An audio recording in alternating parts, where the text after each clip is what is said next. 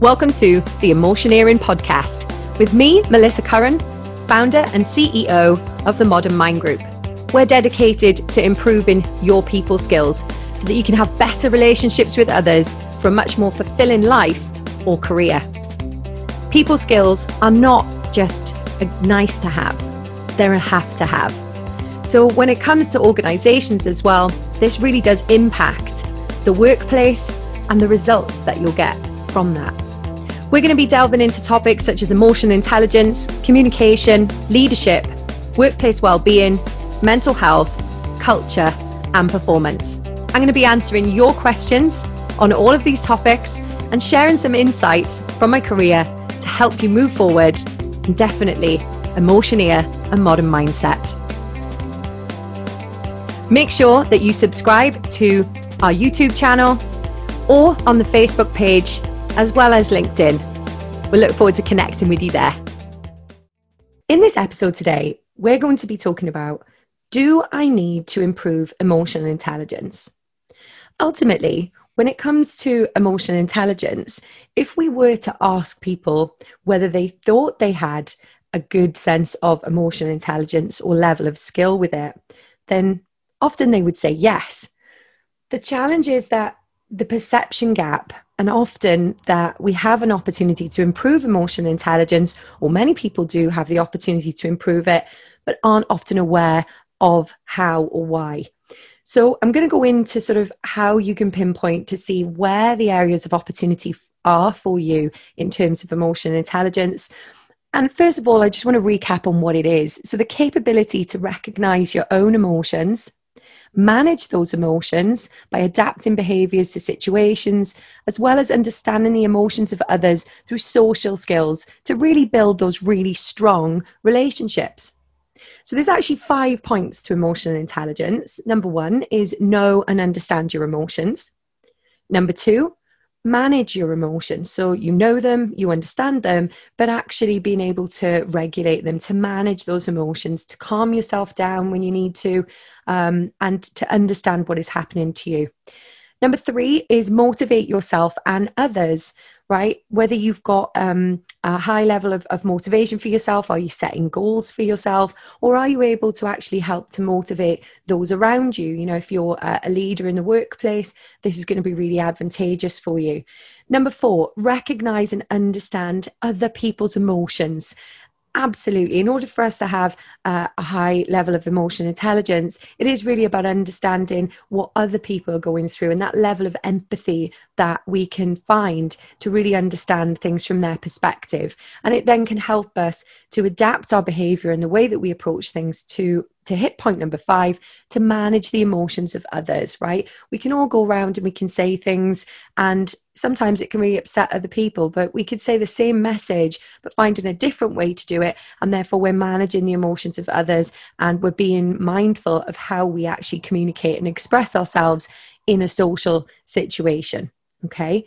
So there's many different jobs that you would find high levels of emotional intelligent people within. A lot of the time it's, like I said, about being a leader or a manager of others. You would hope that the manager or the leader had high emotional intelligence, or it's often when you've got to help with other people's emotions, right? Imagine that you're a nurse or a doctor, or people that are in emotional situations, and therefore you are there to help and guide and to help them to manage those emotions. A counsellor, a therapist, you know, many different roles can actually benefit from this.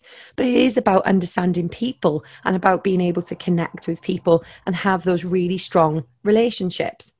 So what are the signs of low EQ? So EQ, emotional intelligence. Always having to be right, that could be one. Not listening, or they don't listen to other people. Being oblivious to other people's feelings. Oh, I didn't realise. Did I really upset them? You know, not understanding how something could actually be upsetting to somebody else. People with low emotional intelligence may behave insensitively towards other people. They may blame others for their problems or their mistakes instead of actually taking that responsibility on. They may have poor coping skills and levels of resilience. They may have emotional outbursts, and they struggle to build great relationships with others. So that's kind of the characteristics of low EQ. High EQ, on the other side, a person that has high emotional intelligence will have a lot of empathy. They'll have a lot of self-awareness. They'll find a lot of optimism in their life. They'll be a lot more curious and open to learn. They'll be compassionate, and they'll be great relationship builders. So, coming back to the name of this particular episode, do I need to improve emotional intelligence? What I suggest you do now is basically get a pen and paper, write down number 1 to 16 down the left-hand side, and I'm going to read out 16 different statements. And what I want you to do is I want you to write number 1 if you completely disagree, and a score up to 5 being strongly agree. So whatever the statement is between 1 and 5, you can write it down and then give yourself a number. So 5 is strongly agree, 1 completely disagree. And here's the first statement. I can't easily recognize my emotions. Number 2, I lose my temper when I feel frustrated. 1 to 5. Number 3, people tell me I need to listen more. How often does that happen? 5 strongly agree, 1 completely disagree. Number 4, I find it hard to calm myself down when anxious or upset.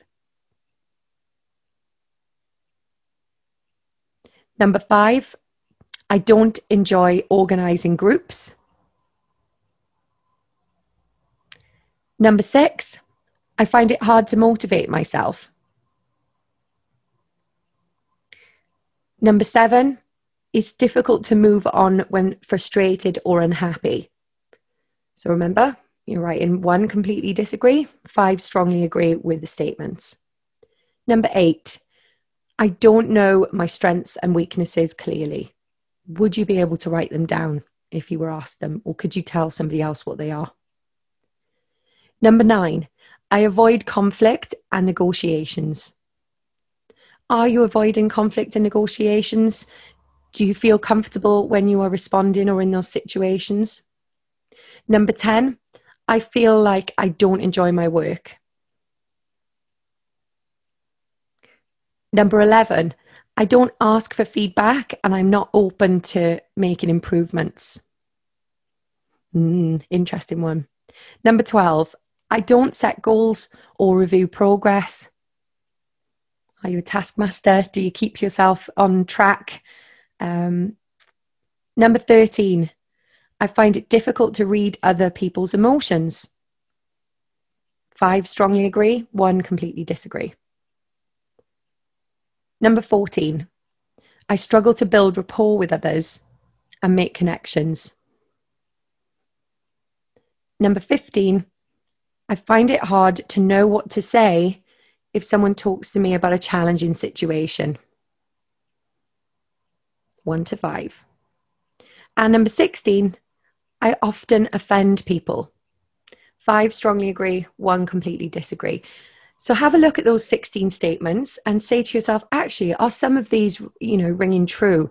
I talked about having high emotional intelligence and low emotional intelligence, but there is a wide spectrum. But ask yourself, if a lot of those were 4s and 5s, then yes, there's a lot of work to be done in terms of emotional intelligence. We can all continue to improve and look at the language you use and be reflective. So there is always room for improvement.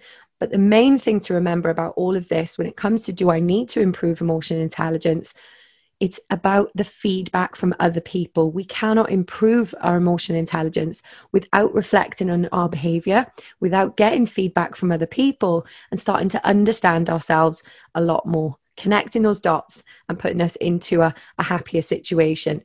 Ultimately, what we all want is meaningful relationships with people. So if you find really that is a challenge for you, if you find that, there is a lot of conflict with the relationships you're having, or you don't tend to connect with people very easily, then it is definitely time to start looking at how to improve your emotional intelligence. And if you go to the website, modernmindgroup.co.uk, you can go into the blog and you'll find many different blogs and all sorts of different articles on there that can help you in this particular area as well.